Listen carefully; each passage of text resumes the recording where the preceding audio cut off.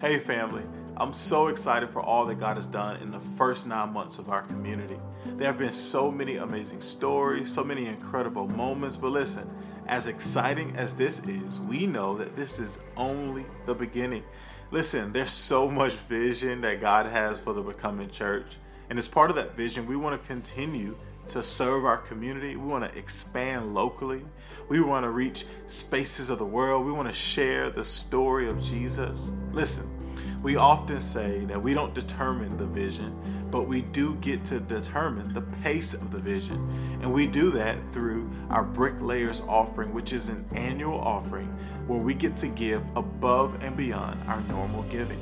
And so as a church community, we're coming together on December 11th to see what God will do through each of us. And listen, we aren't asking that you give, but we are asking you that you ask God what He would have you to do.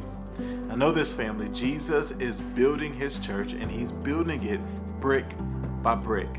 To find out ways that you can participate, simply go to thebecomingchurch.org. Listen, family, the best is still to come. Excited today. Today is Team Preach Sunday. Now, when the Becoming Church was launched, it was not launched based on a personality. It was not based on a person, but it was based on Jesus and the people that would be the wheels of the vision that God has for the church. And so you're like, what are you saying? Meaning that my voice, or Katie's voice, but I guess it's been primarily my voice, isn't the only voice that would be heard here in the church. But this church is supposed to be a place that equips, that raises up. It's not built on a person. It's not built on the name, right? And so that's what Sundays like Team Preach Sunday is. And we're going to do this different times throughout the year. And so this is the first time, and you're going to be introduced to some speakers here in just a moment. But I want to give out some instructions before we get going here. So some of our speakers today, they range from just being veterans in this thing. And they're actually after my job, actually. I'm joking. It's a joke. It's to lighten you up. It's to lighten you up. But then some of our communicators this morning are like, yo, this is new. But regardless of where they are, I need y'all to lean in this morning. Yes, I need you to amen them down. I need you to give them a little shout. Give them a little, nod your head. Let them know that you are with them. Just like your favorite football team, when the opposing team is in that end zone and they can't hear, it's because the fans, the 12th man is going wild. So what I'm saying is give them some support, because here's why. Not because it's a performance, but because you're going to pull out, you're going to draw out what God has already placed in them. And it's so that it can minister, not just to them, but minister to us in this place today. And so I'm really excited for that, and I just wanted to give us a little bit of instruction as we prepare to hear from these amazing communicators, which I am extremely proud of them, because I hit them up, and this wasn't even a discussion. I hit them up, I was like, yo, I think you should be a part of Team Preach Sunday. Cool? All right. So it's going to be a fantastic day, but we're going to go ahead and jump right into this. Yes, I'm so excited to have the opportunity to introduce our first speaker. So just a little bit about her. She travels and pours into other church ministries, specifically kids ministry, but she has poured into this church so much, in not just to church, to our kids, but also to us and to me. She's an encouragement to me, and I just appreciate her so much. So can you give it up for Esther? Show your love.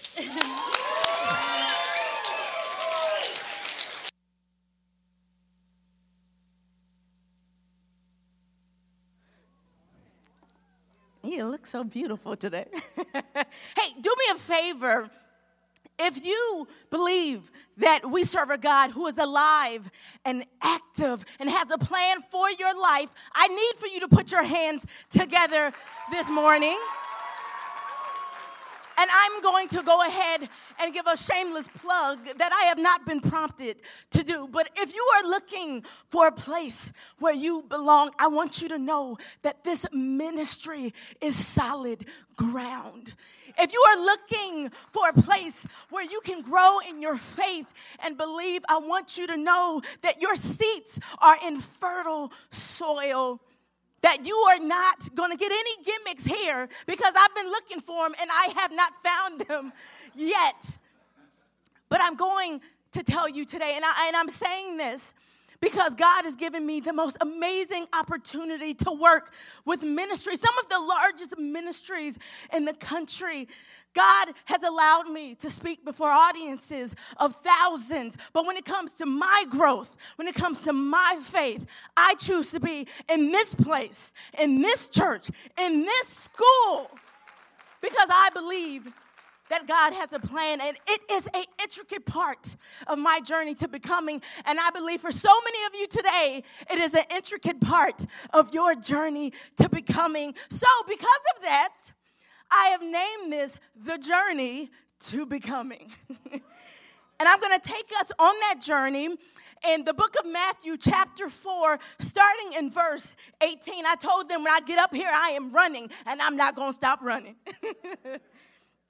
All right, it reads, as Jesus was walking beside the Sea of Galilee, he saw two brothers, Simon called Peter and his brother Andrew. They were casting a net into the lake, for they were fishermen.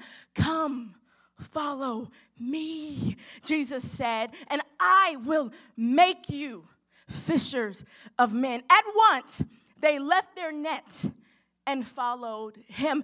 Church, listen to me this morning. You will become all that you need to be when you decide to follow Jesus. I'm going to say that for this side. You will become all that you need to be when you decide to follow Jesus. But in order to do that, we need to embrace three things this morning. So point number one, the journey to becoming demands that you leave something you're familiar with. Listen to me, because church, you cannot become without leaving something behind.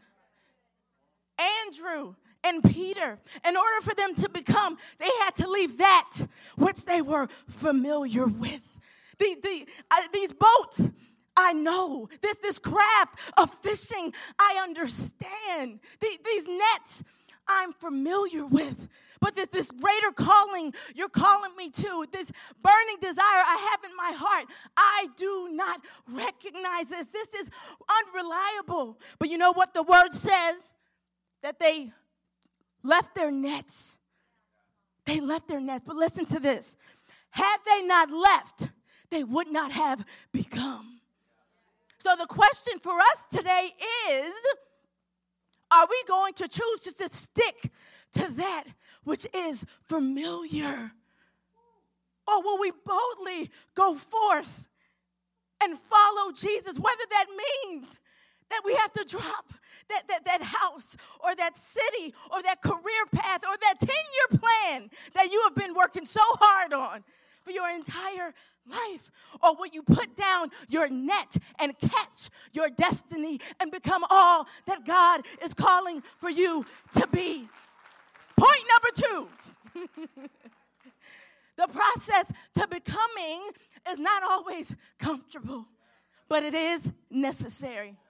Listen, that thing that God is stirring in your heart, that gifting that he has put directly into you, that vision that you are afraid to activate because you don't know what's going to happen. I am telling you today that if God is calling you to it, if Jesus is the one who is saying, come and follow me, and listen to this, you better know who's speaking to you.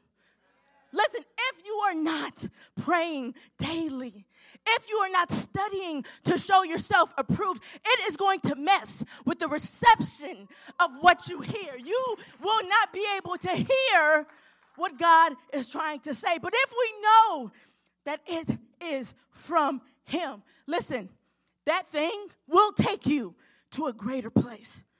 Listen, Peter and Andrew, they already had the boat. They had the trade. They had the business.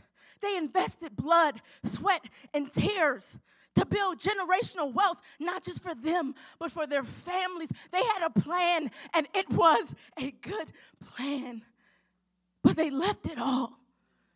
They walked away from it. They left it all. And it was hard. And it was painful. And it was scary.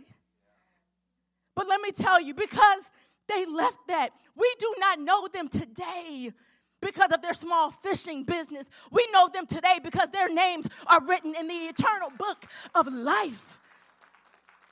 Friends, hear me today. Jesus says, come and follow me. But then he says this, and I will make you. I will make you. We don't have to worry about making ourselves. We don't have to walk in fear because he will make you. Because he doesn't call the equipped, he equips the call. And if you don't know that, you better open up your word this morning. Last point. Looking at my time. Following God's instructions to do something in your journey to becoming is never a bad idea. Listen, the goal of the Becoming Church is to build disciples and to help you to tap into the greater works that God has placed inside of you so that you may shake up the kingdom of darkness for the glory of God.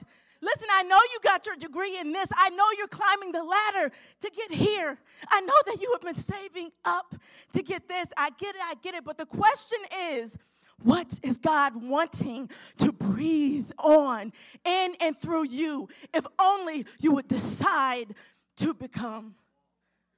The last thing I'm going to say to you today, that life, the goal of every person is not to be what you've been accustomed to be, but the goal is to be what God wants you to be. And the only way that you're going to do that is if you decide to follow Jesus. Next one.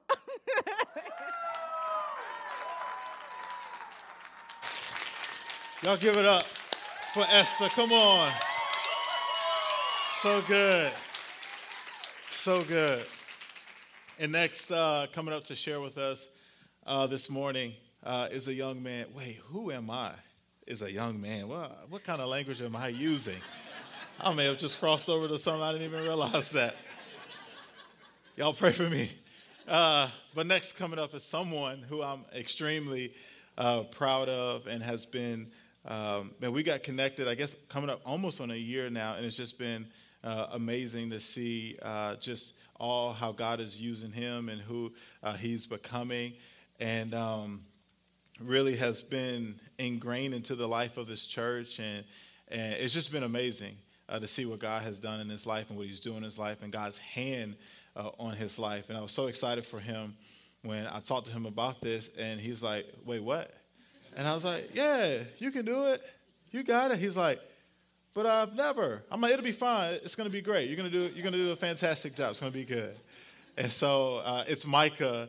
And so he leads us every single Sunday, leads this team in worship, and just has responded to what God has put in front of him with a let's go attitude, with like, okay, he's asking me for something that I'm not sure, but I'll do it and I'll get it done. And he has done that every single step of the way. And I couldn't be more proud of him and how he's responded, and to the husband that he is, and soon to the father that he's going to be in February. So would y'all give it up for Micah as he comes to the stage? What's up, guys? Just going to let y'all know I'm a little nervous. Like you said, this is my first time, so don't throw any tomatoes or anything like that. All right, let me get this open. So, what's up, family? My name is Micah. I'm actually really excited to be here this morning. I'm excited to share with you this morning. So when I was praying on what to share, I felt like the Lord was calling me to share on this idea of authentic worship. And there's a story in John where we see Jesus hinting at the idea of authentic worship. So in John chapter 4, it tells us a story of Jesus' encounter with a woman at the well. So some of you may be familiar with this passage, but if not, no worries. You'll be able to follow along with the conversation this morning. In John 4:23, he says, "Yet a time is coming and has now come when the true worshipers will worship the Father in spirit and in truth, for they are the kind of worshipers that the Father seeks." So right there in John 4:23, Jesus gives us a definition of what true and authentic worship looks like. He says true worshipers will worship in spirit and in truth. And so if there's a way to worship that's authentic, and there's a way to worship that's pleasing to God, then there's a way that is counterfeit and not pleasing. So as children of God, we need to learn and understand what true and authentic worship is. So let's make some observations on what authentic worship looks like. Authentic worship requires total obedience. In the story of Abraham and Isaac, there's a perfect example of worship. God asks Abraham to sacrifice Isaac, his only son, his promised son. Abraham decides to be fully obedient. He packs up his gear. He takes with him Isaac and 2 servants. When they get to the mountain, Abraham says this in Genesis 22:5. He said to the servants, "Stay here with the donkey while I and the boy go over there. We will worship, and then we will come back." Notice that Abraham said, "We will worship." Abraham called the surrender of his son, the surrender of everything he had, his sacrifice. That is exactly what it means to worship. It means to give up your dreams, your plans, your wants, and instead choose God and his wants for you. And Abraham, he had no idea what was going to happen, but he chose to worship anyway. And his worship was expressed through his obedience. So how willing are we to worship and obey God without knowing that next step? Are we willing to trust completely? Not partly, not just giving a little bit, like I'll give you this, God, but I'm going to keep this to me. No, how willing are we to give everything to him? So Abraham took Isaac to the mountain, and he was prepared to offer him as a sacrifice until at the right time the angel of the Lord instructed Abraham not to lay a hand on Isaac and pointed out a ram to him in the bush that was provided for a sacrifice instead. The lesson for us is that obedience precedes provision. Many of us want first the provision, and then we'll obey. But it doesn't work like that. It starts with our obedience first. And the reason we can choose obedience is because we first decided to worship, just like Abraham did. Our second observation on authentic worship is that it is not based on your circumstance. Worship is not based on what's happening around you. Our emotions come and go with life. So if we're only letting our emotions be the driving force of our worship, then we've missed it. The Bible tells us the story of a man named Job.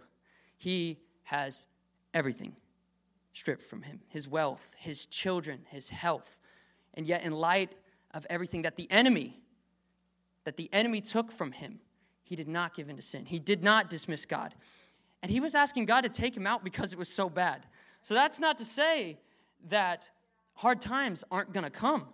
But we have to realize that worship is not meant to be fueled by our circumstance, but instead by who God is. We worship him not because of what he's done, but because of who he is. Life can be going great, everything is on the up, but our worship and faith is truly tested when we praise God in any season.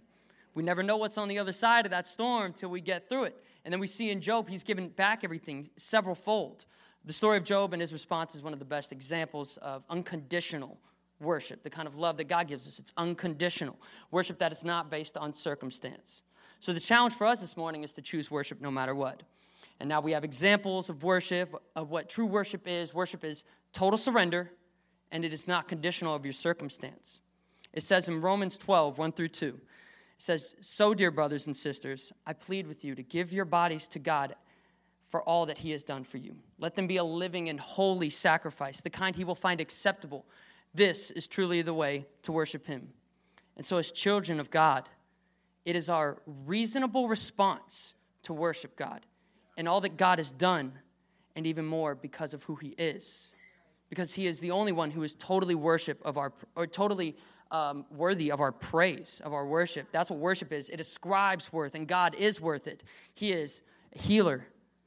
He is a redeemer, a deliverer, and he gave Jesus, his son, through sacrifice, which made salvation available to you and me. Otherwise, without that, we would have nothing.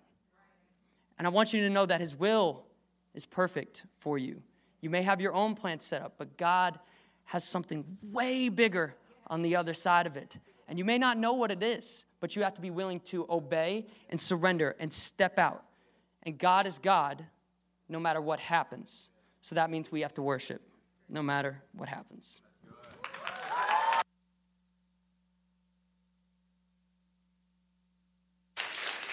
Amen. Come on, one more time. Y'all give it up for Micah this morning. Well, next coming up is someone that I've known for quite some time. And he was actually a part of youth ministry with us for, I think, maybe a little bit as a student, then as a leader. And then Katie and I had a chance to officiate he and Jalen's wedding. And so I guess what I'm saying, I've been trying to get rid of him, but I haven't succeeded. But I'm proud of Caleb, proud of the man that he has become and the husband that he is becoming, and how he loves his wife and how he loves the Lord. And the only thing that I'm still asking God to help me to get through to him is for him to understand that he does not stand a chance with me in basketball. That's been the only thing. But we all give it up for Caleb as he comes and shares with us this morning. Thank you, Pastor. You may be wondering why I'm limping. It's because I learned I'm not 18 anymore this weekend, and I'm going to leave it at that. Well, good morning. My name is Caleb, and like Pastor said, it's an incredible honor and a privilege to speak before you. But we're going to get right into the Word because it's 6 minutes. Philippians 1, 12 through 19. We're going to read it right away. It's in the NIV.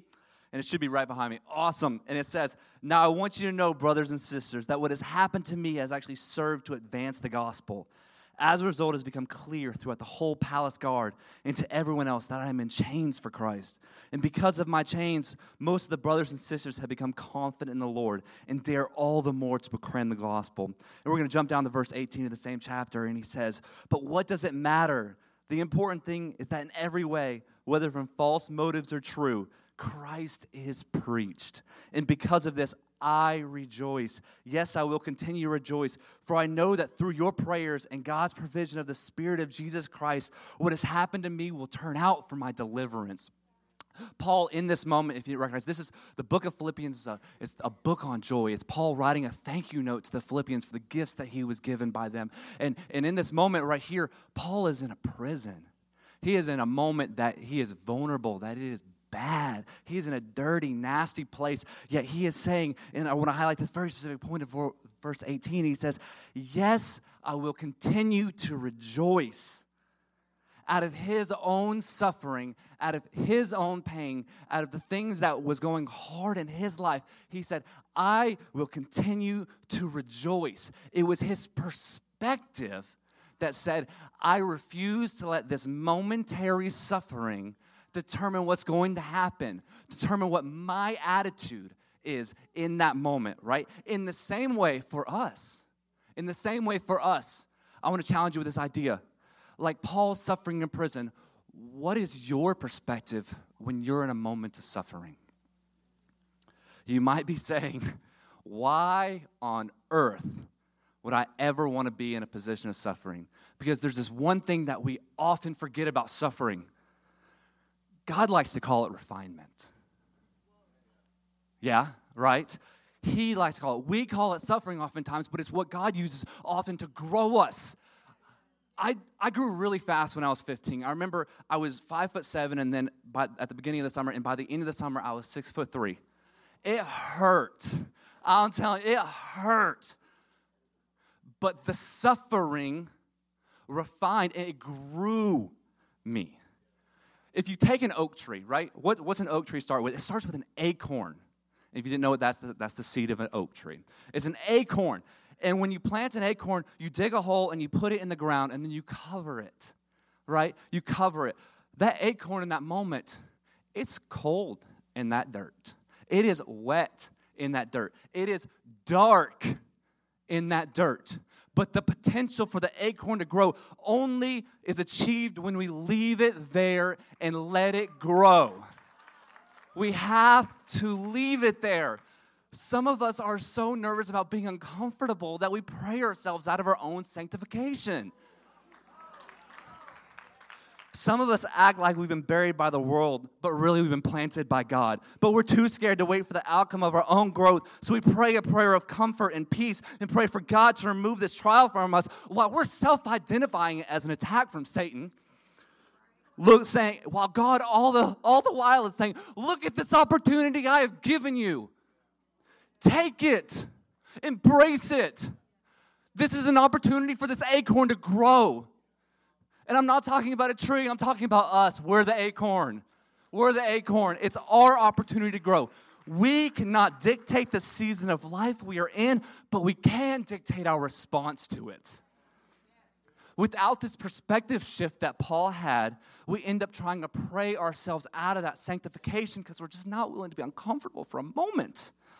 Sanctification is the process of becoming more like Christ. It's refining, purifying, and cleansing us of anything that is not of Him. Don't run from the testing in your life.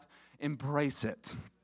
1 Peter 5:10 and 11 says, "And the God of all grace, who called you to His eternal glory in Christ Jesus, after you have suffered a little while, will Himself restore you and make you strong, firm, and steadfast. To Him be the power forever and ever. Amen." It's His glory. His glory that happens when we are willing to sit in this moment and say, God, I embrace this moment that is hard, this moment that hurts, this moment that I don't understand. When I get to work tomorrow and I don't understand why it's hard, where this thing's happening, why my boss is mad at me, why my kids are upset, why my spouse is mad at me, I can say in this moment, God, I submit to you. I will refuse to look at all the things, all these horizontal things, and I will change my perspective from this to this and say, this is yours. I submit it to you. It takes a shifting from our perspective of God, take this from me, to God, teach me through this. 2 Corinthians 4:17 says, "For our light and momentary troubles are achieved for us an eternal glory that far outweighs them all." Embrace the trials. You receive an eternal glory, and God is praised. If we sit in the moment and say, God, I'm willing to learn. Are you willing to let God use you in your position of suffering as Paul did in prison? Rejoice in the trials. Embrace them. They're what make you you. They're what makes you grow. Next time you feel overwhelmed, hurt, challenged, or buried, remind yourself, I'm not buried. I'm just planted.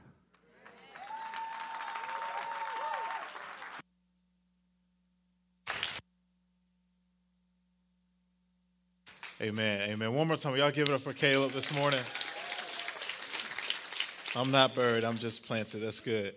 Well, coming to take us home to land this plane this morning is none other than God, which this is not even fair, because this is like this husband-wife tag team situation that Guy and Esther has going on. I don't know, what are y'all conversations are like? Who's going to be the best, one to articulate how the other is right. But anyway, I'm excited. Would y'all give Guy a hand as he comes to the stage? Hey, can you all, if you know it, sing it with me. This little light of mine, I'm gonna let it shine. Oh, this little light of mine, I'm gonna let it shine. This little light of mine, I'm gonna let it shine, let it shine, let it shine, let it shine. Now, listen, Mike, I'm not auditioning for the praise and worship team. You don't got to worry about that. But I wanted to begin with the song because I want to begin with the end in mind. You see, my goal for today is that you all leave with a spiritual truth that you will not quickly forget, that it falls on the fertile soil of your hearts. And this little light of mine is the song that the Lord used to gravitate my attention to our scripture today. You see, it comes from Matthew chapter 5. It is a part of the Sermon on the Mount, one of the most prolific pieces of Jesus' teaching that we have captured in the canonization of Scripture. And it's one that you could quickly overlook. You could quickly go past it because he's just downloading truth into the disciples when he teaches this. But it is the title of our conversation. For these 6 minutes, I want you to let your light shine. Let your light shine. Read it with me. It should be on the screen behind me, verses 14 through 16. You are the light of the world. A city situated on a hill cannot be hidden. No one lights a lamp and puts it under a basket, but rather on a lampstand, and it gives light for all who are in the house.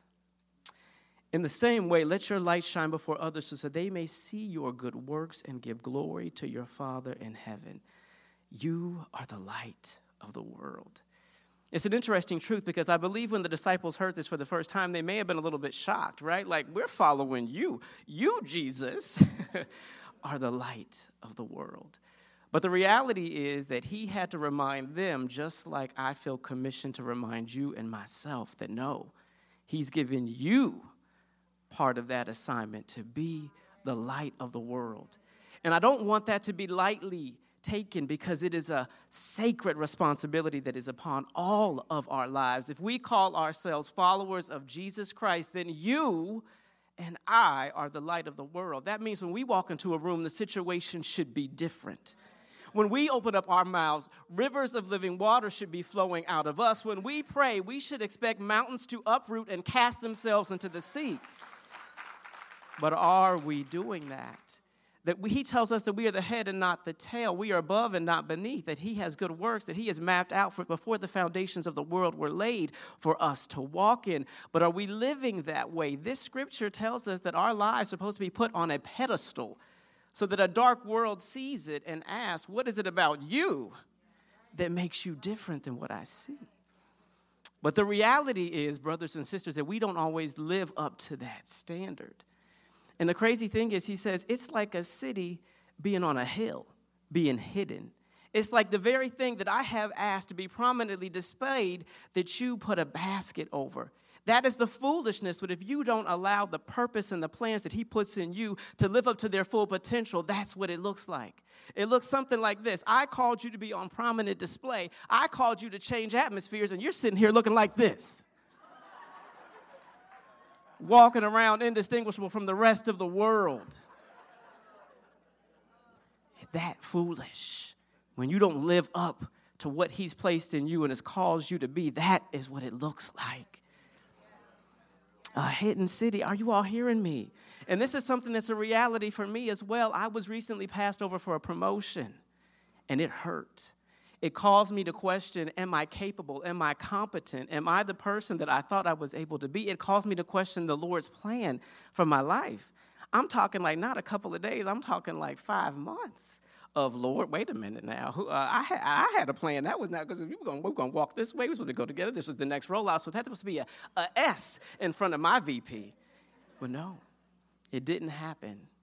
And I began to question. And what had happened is I allowed my circumstance to be calibrating me, to diminish my light, to let me put it under a bushel and a basket. And my question is, how many times are you all doing that as well? Allowing your circumstances to dictate how much light that you are allowing to shine. You see, I don't care what he said. I don't care that she rejected you. I don't care that you got passed over. I don't care that you didn't win this race, because that doesn't diminish the purpose that God has for you. It doesn't undermine the plans that he has for you, that he's still ordering your steps. His word is true and his promises are yes and amen. And I think the problem is that we begin to put the bushel over ourselves because we are not staying saturated in this. That we are not in our prayer closet, so that when the enemy says something about us, we begin to believe his voice over the report of the Lord. Are you hearing me? Because, see, the enemy may say, oh, you ain't got no money. Your change is looking strange. But no. The word of God says that, do you know that my daddy has a cattle on 1,000 hills and that he meets all my needs according to his riches and the glory? The enemy may try to tell you, oh, you don't have a purpose. But God says, oh, no, wait a minute. Before the foundations of the world were laid, I mapped out things. The work I started in you, I'm going to complete it. The enemy may say that you're ugly, but God says you are fearfully and wonderfully made. We have to stand on the truth. The enemy may say you are disqualified because of that messy past. But God says that if any man be in Christ Jesus, he's a new creation. The old is gone, and behold, all is new. And we have to allow ourselves to be connected to the light, because you know what? That is the light. That is the light. That is the light. And the reason why is that it's not just for you. If you see in the scripture, and I'm asking to put it back up there, the last few verses, it says, so that others may see your light and may glorify the God that you serve. You are robbing people of the light. You were supposed to be setting the world ablaze, but when you are diminishing yourself, then they cannot see the light, and God is robbed of the glory. So today, in this moment, I want to make sure first that if you don't have the light, that you have the light. Because we can't be reflecting the light that we don't have. So, with every eye closed, every head bowed, I want to ask, if this is a light that you yourself don't know, that Jesus, the one that stepped into the darkness of this world and saved our souls, if you have not made a decision for him to be that light in your life, but you are ready to make that decision today, I want you to just quickly put your hand up. You know what, Lord? I have been walking in darkness, but now I want to see the light. I want to be transformed from darkness into light and to allow that light to shine for others. So if that's you, go ahead and put your hand up. Secondly, if maybe it may not be, I've known the Lord for a long time. I've seen him, I've walked with him, but I maybe have been stepping away. I've been allowing that bushel to be over my head, not living out to the potential that he called me to live into. If that's you, I want you to go ahead and raise your hand. I want to be a light. I want to be the light. I see you. I see you. I see you. I see you. Hallelujah. Well, everybody can look up again. We're going to end with a moment of prayer, and we're going to pray that all of us, that he would just add fuel to that fire, that he would pour on us and fan those gifts and callings into flame. Heavenly Father, we thank you for this day. We thank you for every family that is represented in here today. We recognize that you called us to be the light of the world, to bring glory to you and your kingdom, to remind a dark and a dying world that there is a God in heaven and that you are working all things out to your appointed end. Father, I pray that you would just set our hearts and minds ablaze with a light that only no man can extinguish. Father, let us not bury it. Let us not hide it. Let us not diminish it. Let us let it shine so that people will see and that you will get the glory. In Christ's name we pray. Amen.